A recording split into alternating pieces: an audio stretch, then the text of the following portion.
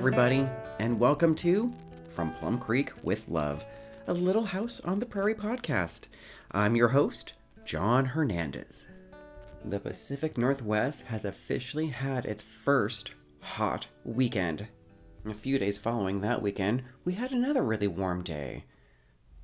Guess who's the most excited about that? My co-host, Balthazar. Almost every day, he heads to the door. I open it, and does he go outside? No, because he's very, very, very picky. He won't step outside if it's less than 55 degrees. At this moment, it's 63, and he's flat on his back with his belly up towards the sun. Am I worried about letting my cat out unattended? No, my cat is a scaredy cat. If I sneeze and he's in the room, he hunkers down. One time, opening a can of soda made him run for cover. And besides, he's too spoiled to take care of himself, so he's always staying close to home. Oh, and a quick shout out to Annie Ryder. Thank you and much appreciation for taking the time to leave a review on Apple Podcasts. Here at From Plum Creek with Love, we try to go into as much detail into our recaps, so if you don't have access to actually watching or viewing the episode, don't worry, we got you covered. We're going to try to make it as though you're actually there in Walnut Grove. And with that being said, let's get started on today's recap. Today's episode is entitled, Someone Please Love Me, and debuted on March 5th, 1979. The episode was written by Michael Landon and directed by William F. Claxton. We begin with a shot over an open fire. As the camera pulls back, it is revealed we are in a blacksmith shop. But Hans Dorfler isn't around, so I don't even know if we're in Walnut Grove. Charles shows up on a horse and introduces us to Sandy, the current man running the blacksmith shop, or at least seems to be the one who's doing the dirty work, the technical work. Sandy informs Charles that his business partner, sibling, I'm not entirely sure, but his name is Gargan, and he has currently barricaded himself inside the office. He's counting the money in the safe box. Charles knocks on the door, identifies himself. Sandy, off to the side, mentions that Gargan is paranoid about the safe box. There are plenty of holes underneath the floorboards inside. It's not really safe to walk in there. Gargan eventually opens up the door and hands over to Charles $250. Charles mentions how he personally would have preferred a check. Gargan, on the other hand, I give the bank money and they give me a piece of paper? That doesn't make sense. If you haven't picked up on it, Gargan has trust issues. And what exactly is this $250 for? Charles is being sent out to purchase a number of horses from a Mr. Harper's horse farm. And I guess my big question at this moment is, will Charles be getting some sort of compensation for this work? We're not informed where Mr. Harper's farm is located, but we can be assured it's not nearby. Gargan, again having trust issues, tells Charles to look at all the horses that Mr. Harper has to offer, and not just the first 10. P.S. Gargan doesn't seem to trust anyone. Doesn't matter if folks have a good reputation or a bad reputation. According to Gargan, it's still someone who can cheat you.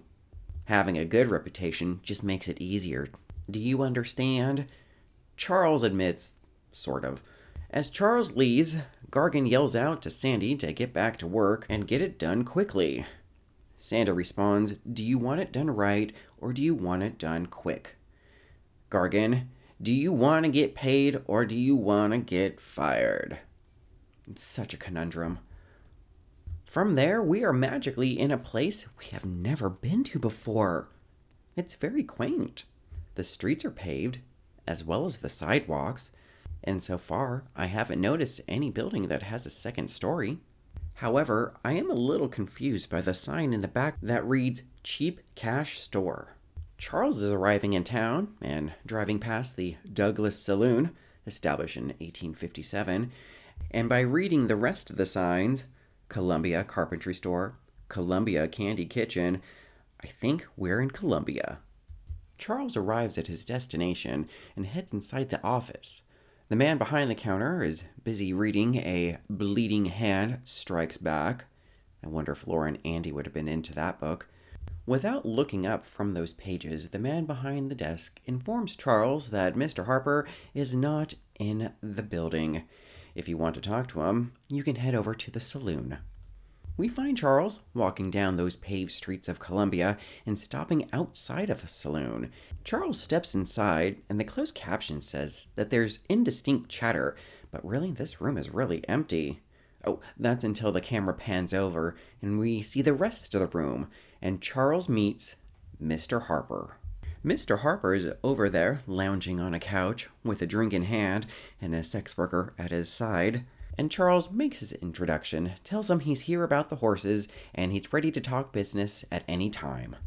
Mr. Harper insists, "Go ahead, have a seat, let's have a drink, and we can talk now." We know Charles's feelings about saloons. He continues to stand and insists that he'll wait outside for Mr. Harper when he's done. Mr. Harper insists Charles has a seat. "Pleasure before business." From Charles, "No, thank you." He informs Mr. Harper he still has to find a livery for his team and a room for himself. And from that couch we hear, "If you do business with Brett Harper, you stay at his place." Charles gratefully accepts the room, but still insists to wait outside of the saloon, and admits he would rather do some sightseeing instead. With a smile, Mr. Harper states, "Don't worry, I won't be long." We cut to the evening. All the lights have turned on, and Charles is waiting on a bench outside of the saloon, no surprise, waiting for Mr. Harper. We finally do hear from Mr. Harper, and he's not coming out of the front doors. He's coming out of the side doors with that sex worker he's been keeping company with. He's promising her a new horse. "Just stop by." She giggles, tells Mr. Harper goodnight, and heads back inside. Charles gets up, reintroduces himself to Mr. Harper, and we hear, "Oh, right, my house gas, got it. Do you have a wagon? I don't feel like walking home." Charles informs him he does indeed have a wagon, but his horses are already put away for the evening. We cut to Mr. Harper slamming open that front door of his house, staggering inside, and announcing, "Mi casa es su casa." Just kidding. He actually stumbles inside, knocks a porcelain figurine off of a shelf, resulting, of course, in a loud crash. From the top of the stairs, we see a woman standing with her arms crossed. Charles tries to assist Brett Harper standing up. "Get off. I can do it myself." He proceeds to stand up and make his way up the stairs. In passing, he introduces Leslie, who is standing at the top of the stairs, and instructs her to show Charles to his room as he makes his own way to his bed to pass out. Leslie comes down the stairs, takes a moment to pick up the shattered remains of that figurine, and to also inform Charles that she is Mrs. Harper. Charles is standing there, awkwardly, not sure what to do. It's the next day, and we see the exterior of this house and its yard. It is by far the most well-kept and manicured yard we have seen in the Prairieverse. There are 2 children out front playing Quidditch. Just kidding. But one of them is running around with a broomstick between their legs, claiming they're a witch. Inside, Charles is coming down the stairs and meets up with Leslie, who offers to make Charles some eggs for breakfast. Charles, he only wants black coffee. As she is serving that coffee, I have to say, the bird chirping soundtrack in the background is a bit much. It sounds like they're inside an aviary. Charles apologizes about last night, and holy spit, he lies to Leslie to cover up for Mr. Harper. He says the 2 of them got to drinking and how some men just hold their liquor better. What the fork? That's so not Charles. Leslie takes this moment to say there's no excuse for my husband. It's nothing new. In fact, we're informed if it wasn't for Charles, Mr. Harper wouldn't have even come home last night. We continue to hear these kids in the background, playing, arguing, as siblings do, and Leslie rushes out there to diffuse this situation between siblings. And what?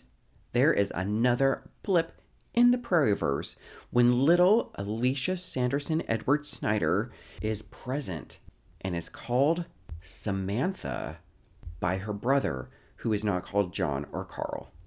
His name is Thomas. As the children are arguing over this broom, Leslie states, well, it's actually my broom, and you can only play with it if you get along with your sister. They're also told to keep things down because their father is still sleeping. Inside, Charles finishes his coffee and announces how he has to get to work. Strange, but by work he means purchasing those horses.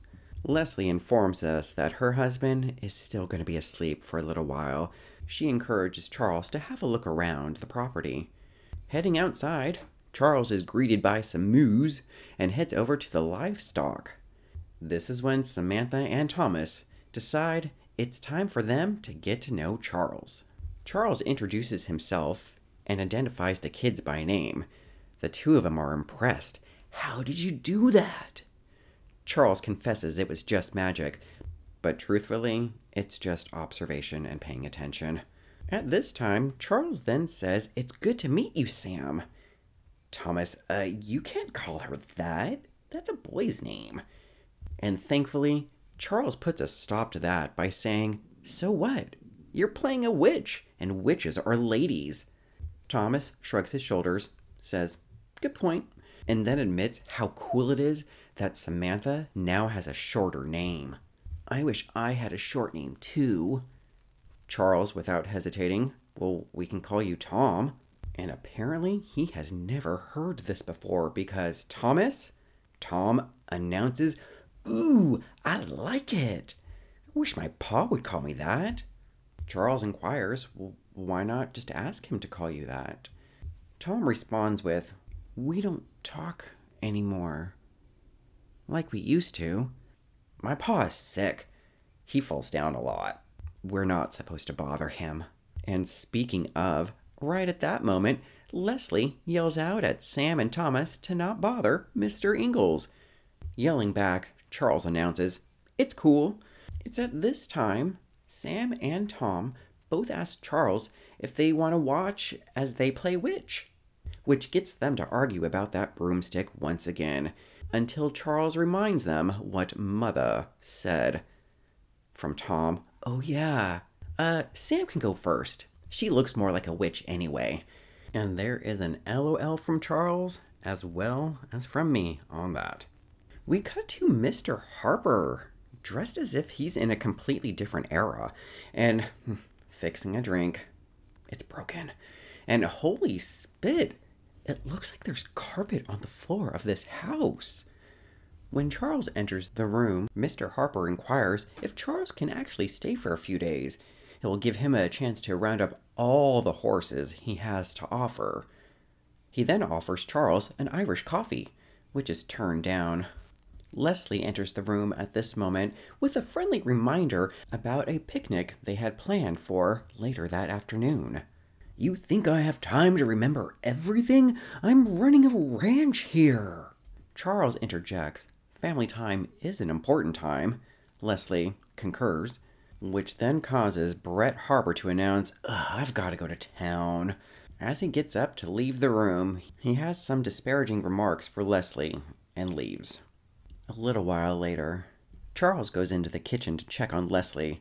She's packing fried chicken for that planned picnic, and he inquires if he can tag along for this picnic. With permission granted, Charles heads outside to hitch up that team, and when he's out there, he gets Sam and Tom to help him out. Those two kids are excited. We find ourselves at that lakeside picnic. Charles, along with Sam and Tom, are playing that classic game, Chase, until Charles, from exhaustion, falls to the ground. To give himself a little bit of a break, Charles sets Sam and Tom to task on finding a dragon. Tom is first to respond, "There's no such thing as dragons." This is when Charles corrects him. That's what lizards are. Baby dragons. This gets Tom and Sam to go running off, and Charles, thrilled to have a break, makes his way back over to Leslie, who offers up some tea. He turns it down, but does ask if there's more chicken. Handing those legs over to Charles, Leslie inquires, "Are you married?" She mentions how he's really good with children, and he tells her, "I've got 5. Leslie continues how she hasn't seen the children this happy in a long time. Charles mentions that's one of the dangers of having a stranger coming around. They'll play hard, but when they leave, the kids will expect that level of attention all the time. The next words out of Leslie's mouth are, "The only stranger in their life is their father." Leslie then spills the tea. Bret Harper was a fine husband and a devoted father and spoiled the children, especially Michael, the oldest firstborn. He went everywhere with his father. We're informed sometimes Mr. Harper would put Michael on the saddle with and go riding around the ranch. Until one time, their horse took a stumble. She says it was no one's fault, but their son died. And this is when Charles, oh my goodness, opens up about his family and his own loss and shares the story of Charles Friedrich Ingalls from 5 years ago. However, he doesn't mention his other child, Laura, running away and climbing up a giant mountain and then claiming to see angels.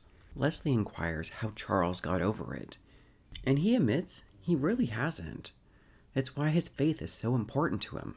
He couldn't handle it all alone. Leslie inquires, "How do you get to that level of believing?" Their conversation is interrupted by Sam and Tom. "A dragon! A dragon! We swear we saw a dragon!" Charles gets up, and as he heads over to Sam and Tom, he turns to Leslie and says, "You could always see a dragon. You just have to believe hard enough." We get a nice shot of Leslie in those trees at that picnic by the lake. Cut to evening time. Everyone is at the table, except Bret. The kids want to stay awake so they can tell their dad about the dragon when he gets home. Why does Daddy have to work late every night? Leslie, he just has to. Now finish that milk. At this time, Charles opens his mouth with a promise of tucking the kids into bed and also a story, if they finish their milk and it's okay with their mom. Those two children proceed to pick up those glasses of milk and chug. Gross. Upstairs, we find out Sam and Tom share a room. Sam offers Charles a seat on her bed, because apparently Tom still wets his. And Charles, normalizing this, "What's the problem? Lots of people do. I did." And turning to Tom, encourages him that he'll grow out of it. Charles, having a seat on Tom's bed, starts with a story that takes place in the clouds. Sam interrupts. She doesn't want a scary story. According to her logic, if this story takes place in the clouds, we're in heaven, which means we're dead. I'm beginning to like Sam more and more. Charles takes this moment to inform her the clouds are all actually made out of marshmallow, and you can run, play, eat, and sleep on them. Once he says that, he tells them it's time to dream a little dream and not eat too many clouds, or else they'll get a stomachache. Just as Charles is about to leave the room, Tom sits up and inquires, "You weren't making fun of me about wetting the bed, were you?" Charles, "Nope," and guarantees Tom he will indeed one day stop wetting the bed. Good night. We cut to Leslie outside on the porch, fanning herself. Charles comes outside, and she apologizes about her behavior this afternoon. "I just wanted someone to feel sorry along with me." Charles, "Oh, we all have our moments. You should talk to my daughter Mary." Just kidding. However, he does admit that we all have our moments of feeling sorry for ourselves. And it is hard work to be happy, but it's never too late to try. Good night. Next day, we get to see that selection of horses, and oh boy, What a task! There is at least over 100 horses here. In fact, Brett Harper informs us that the military are also coming by to get 1,000 of these horses. He instructs Charles to head back to the house, and he'll make a selection of a few top choices for him to begin with. But he does encourage Charles to look at all of the horses. And back at the house, Charles comes inside, and Leslie is cooking a meal. She inquires if Brett came home as well. He tells her he'll be home soon. Charles then offers to take the pie out of the oven. There's no reason for pretty hands in a hot oven. And Leslie, she's taken back by this. I haven't had a compliment like that in years, Mr. Ingalls. Charles mentions how he always speaks the truth. Now I gotta go wash up. When he's out of the room, Leslie takes a moment to look in the mirror and check her own hair. Some time passes. Charles returns downstairs and checks on the meal, compliments the smell. From out of the room, Leslie offers to serve up a small plate to tide Charles over. She then enters the room. Leslie has had an outfit change. I definitely would not call it casual wear. This does not go unnoticed by Charles. She blames Charles. A woman can't feel happy unless she feels like a woman. We hear Brett Harper enter in the background and make his way into the kitchen. Ignoring Leslie, in her fancy clothes, he inquires where Charles is at. He's right there. The two of them make their way over to Brett Harper's office, where we're informed that those horses are now in the corral and they can settle up their money in the morning, as he, 1, pours another drink, 2, ignores Leslie's attire and dinner invite, and 3, completely kills the atmosphere. Leslie turns and leaves the room, allowing Brett to finish his paperwork. Charles follows Leslie outside to comfort her. Tom comes running into the scene, announcing how Sam is busy somewhere else having dinner. He then inquires what's the matter with his mom. Leslie announces, "I'm just tired," and heads inside. Tom's no fool. Ma cries a lot. I can hear her at night. To get Tom's mind off the situation, Charles offers to take the boy for a horseback ride. Out on that horseback ride, Tom tells Charles, "I think she's still upset about my brother dying." He also tells us his father has forbidden him from having his own horse. In this moment, Charles says his father let him ride a horse when he was a little bit older. And apparently, Lansford Ingalls is dead. Charles says so right here in the scene. And after that bit of shocking news, the two of them return to the house, where Thomas is told his father is looking for him, and upon finding one another, "How many times have I told you not to get on a horse? How many times?" Charles tries to step in, but is immediately told to butt out. "How many times?" And this is when Brett Harper slaps Thomas across the face. Thomas runs to Charles and apologizes to him. And Charles tells Thomas, "You did nothing wrong, son," and instructs him to head inside. He's got something he wants to talk about with his father.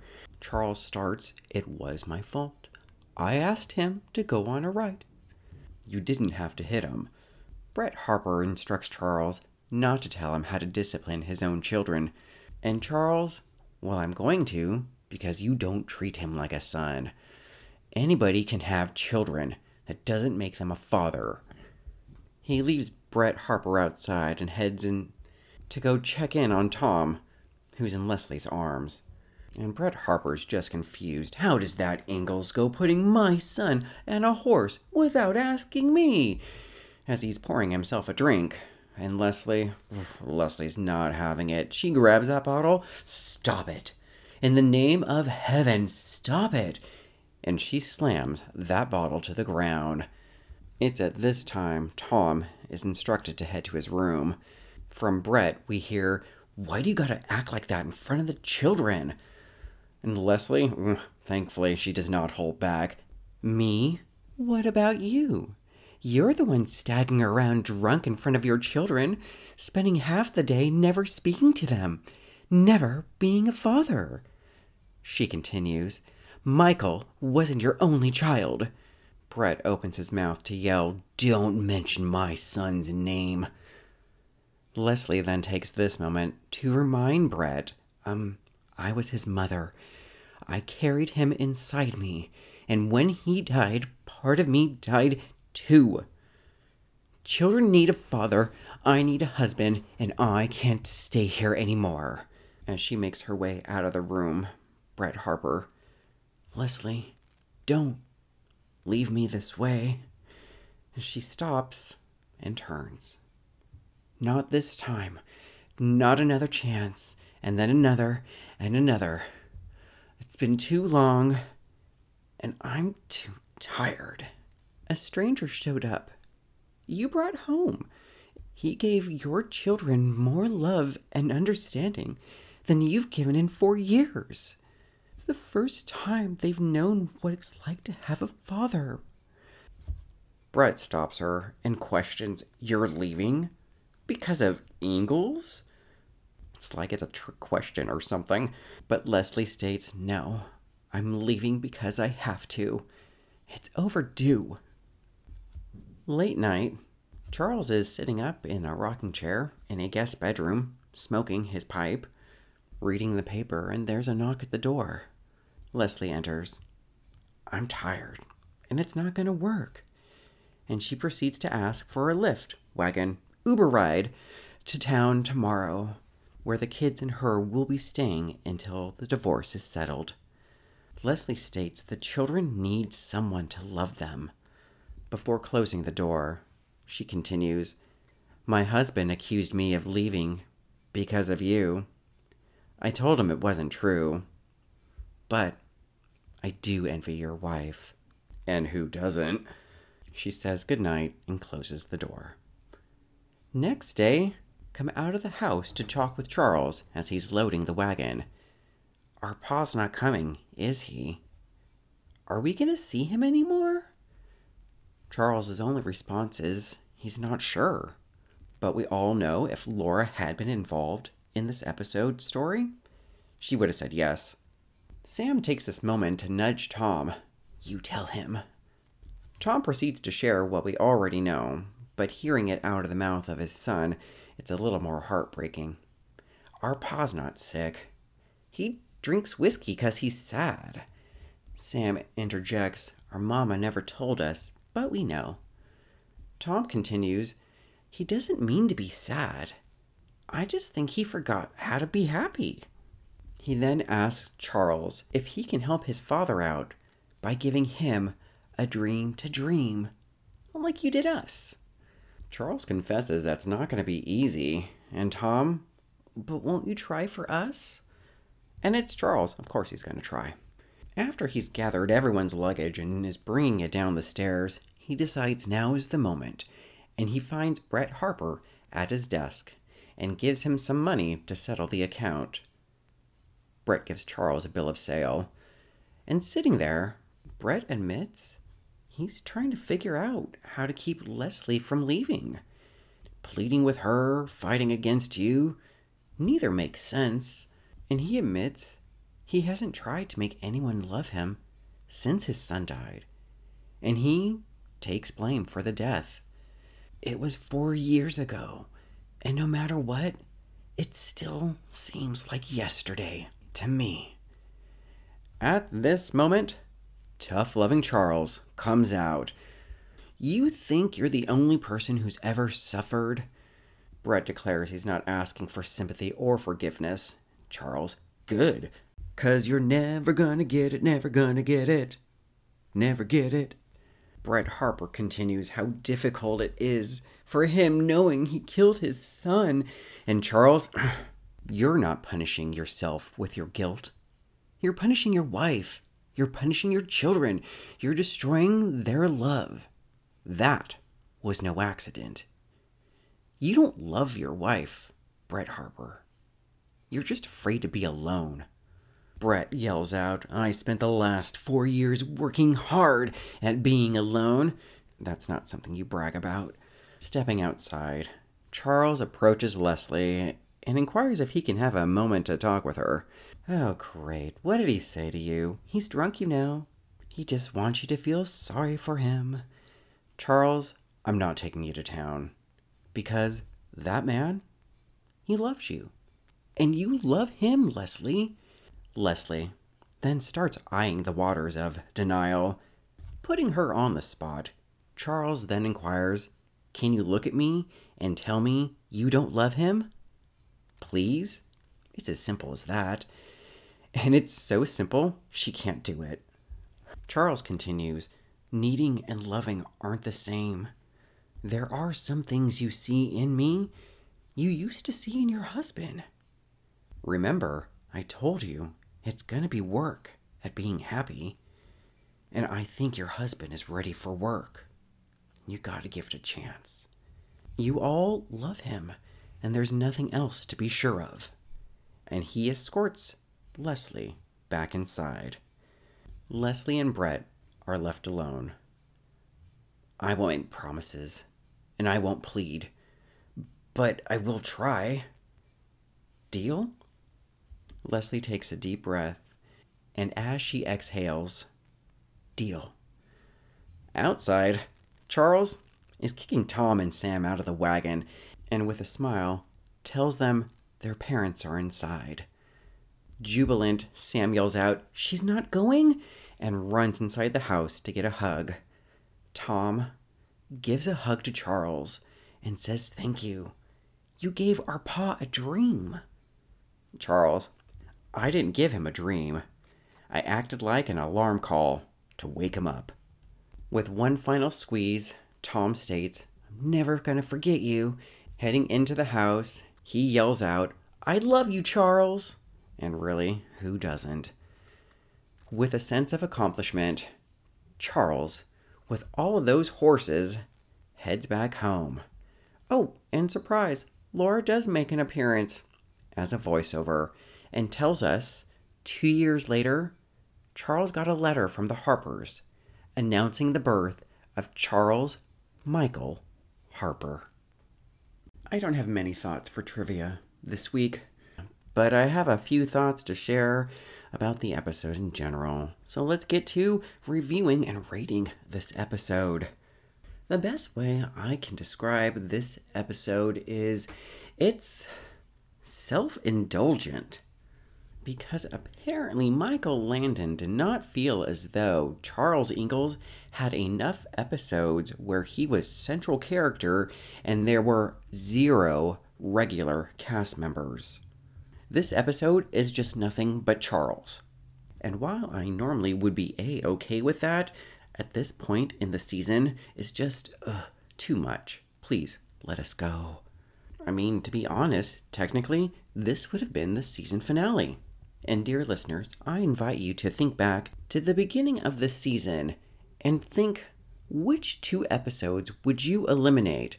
Oh, and let me state, you can't pick the God Sister, because you got to clear up some space for the next 2 episodes. I had mentioned at the end of the previous episode, The Enchanted Cottage, how I felt as though that episode wasn't really necessary. And well, I take it back. This episode wasn't really necessary. It doesn't really do anything for the Prairieverse whatsoever.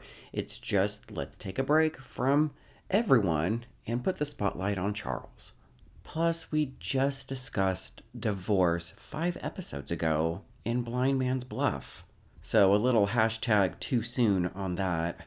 And it does seem as though it has been a while since alcoholism was a center point as well in a story. And no, Happy Drunk Toby No does not count in my book. That's one of the episodes I would eliminate. Oh, and it only counts if you're human as well. So Fred the Goat, out of luck. But it has been a while since we've had a story about the negative effects of alcoholism. Back in season 1's Child of Pain with Jon Stewart and his son Graham. And in both of these cases, these men began abusing because of the death of a loved one. Which is, something I can relate to as well. Shortly after my dad passed away, I started using alcohol a little more heavily and frequently. And then the pandemic happened, of course, a few months after his passing, so that didn't help the situation either. And it really hasn't been up until recently I've reevaluated my relationship with alcohol, and, well, we've had a breakup. But like some breakups, we've met up once or twice, and those morning afterwards were definitely good reminders. I don't like feeling like this, especially first thing in the morning. Did I start going to any meetings or anything? No.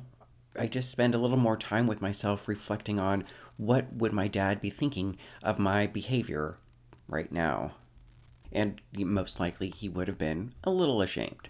So I've been refocusing and definitely feeling a lot better with myself and more productive around the house as well as just in general. So with seeing Brett Harper on his 4-year bender after the death of his son, which he does believe is 100% his fault, I can identify. The man's doing just the bare minimum to get through his days, which unfortunately, the casualties of that are the remaining members of his family. I really enjoyed the self-referencing moment where Charles assures young Thomas that everyone wets their bed and that at one time in his life, he did as well. I remember back in season 1, I had mentioned in one of those episodes about Michael Landon's own real-life struggles with wetting the bed in his youth, which he made into a one-of-a-kind made-for-TV movie, The Loneliest Runner. You can find it on YouTube. And also stars Melissa Sue Anderson.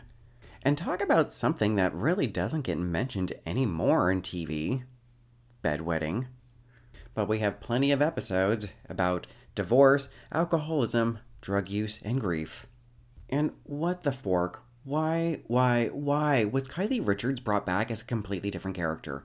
It's one thing to have our smaller actors come back and be somebody completely different, but little Alicia Sanderson was around and did have prominent screen time. Just a little annoyed by that. However, Leslie Harper is someone who did not annoy me in this episode. In fact, she was the highlight of the entire episode. She's the character I want to see on the screen all the time. It's like when you start out by watching a bad movie and then all of a sudden one character pops in and they are the only reason you finish the movie. That's Leslie Harper. Oh, and let's not forget the big shocker of this episode. Lansford Ingalls is dead? I mean, he seemed so chipper back in season 3 when he left to go back home. Oh well. Lansford Ingalls. May he rest in peace. However, before we put this episode to rest, let's talk about this week's Little House moment, which goes to Sam and Tom, acknowledging they know more than people give them credit for. Up to this point, they've been really cute back and forth with their shade to one another, and those special one-on-one moments with Charles bonding with Tom. But in this moment, they let everyone know they're not stupid. They also know how to do that magic Charles had performed earlier. Observation. And yeah, they're totally feeling neglected because of the effects of alcoholism, directly from Brett Harper, but also indirectly when it affects Leslie and how she's able to distribute her love to everyone in her family. So yes, they're not stupid. Not that this is a big reveal or anything. However, it does make the story a little more gut-wrenching at that point. And let's get to rating this episode. Ooh, goodness. Not happy about this episode. The only thing this episode brought to the Prairieverse was Michael Landon's ego. We got a special return visit from Kylie Richards, and that's really about it that we can take away from this episode. Nothing here has anything to do with Walnut Grove. We don't even know if Charles bringing those horses back is going to deliver them to Walnut Grove. Again, as a soft reminder, at the beginning of this episode, we didn't even know if we were in Walnut Grove. In fact, you could have just called this episode Little Highway to Heaven on the Prairie. And all these heavy themes piled into one episode: divorce, alcohol abuse, grief. And yes, this is a very probable series of events. but we've just had them all so recently. So really, it just felt like a rebranding episode, with its really, like I've already said, saving grace being Leslie Harper. I don't know if my feelings would be different if there was at least one additional cast member along for this adventure. Interesting to note, looking back through the spreadsheets of every episode that I've watched so far, I actually can't recall an episode where it has only just been Charles Ingalls. And no one else from Walnut Grove. Laura, Mr. Edwards, Jonathan Garvey, Carolyn, Mary. Yeah, every time he's gone, he's with someone. Or if he's gone solo, there's at least 1 or 2 scenes that shows us what's happening back in Walnut Grove. Oh, right, this is a first. And for me, it just totally backfires because I don't care. I like Leslie's character, I like her acting, I like Sam and Tom, but other than that, I don't care. Because I don't need this episode. For me, again, looking at the series as an overall story moving along, this could be like a dream episode. At the end, Charles just wakes up, and it doesn't matter. And that is why we are going to give this episode, Someone Please Love Me, a 2.5 Bonnet rating, which is Season 5's lowest rating episode. And while some might find that questionable compared to The God Sister or Dance With Me, other than some great moments of dialogue and interaction, this just did not need to be here. And those are some of my thoughts and feelings about this episode, and of course, I wouldn't mind hearing any thoughts or feelings you have about this episode or any previous episode or season. From Plum Creek with Love at Gmail and at Instagram is where you can reach me. And with 2 more episodes to go before we say goodbye to Season 5, fingers crossed that, for my viewing pleasure, I hope they're better than this one. And with that, we come to the end of another episode of From Plum Creek with Love, a Little House on the Prairie podcast. I'm your host, John Hernandez, and until next time, take care.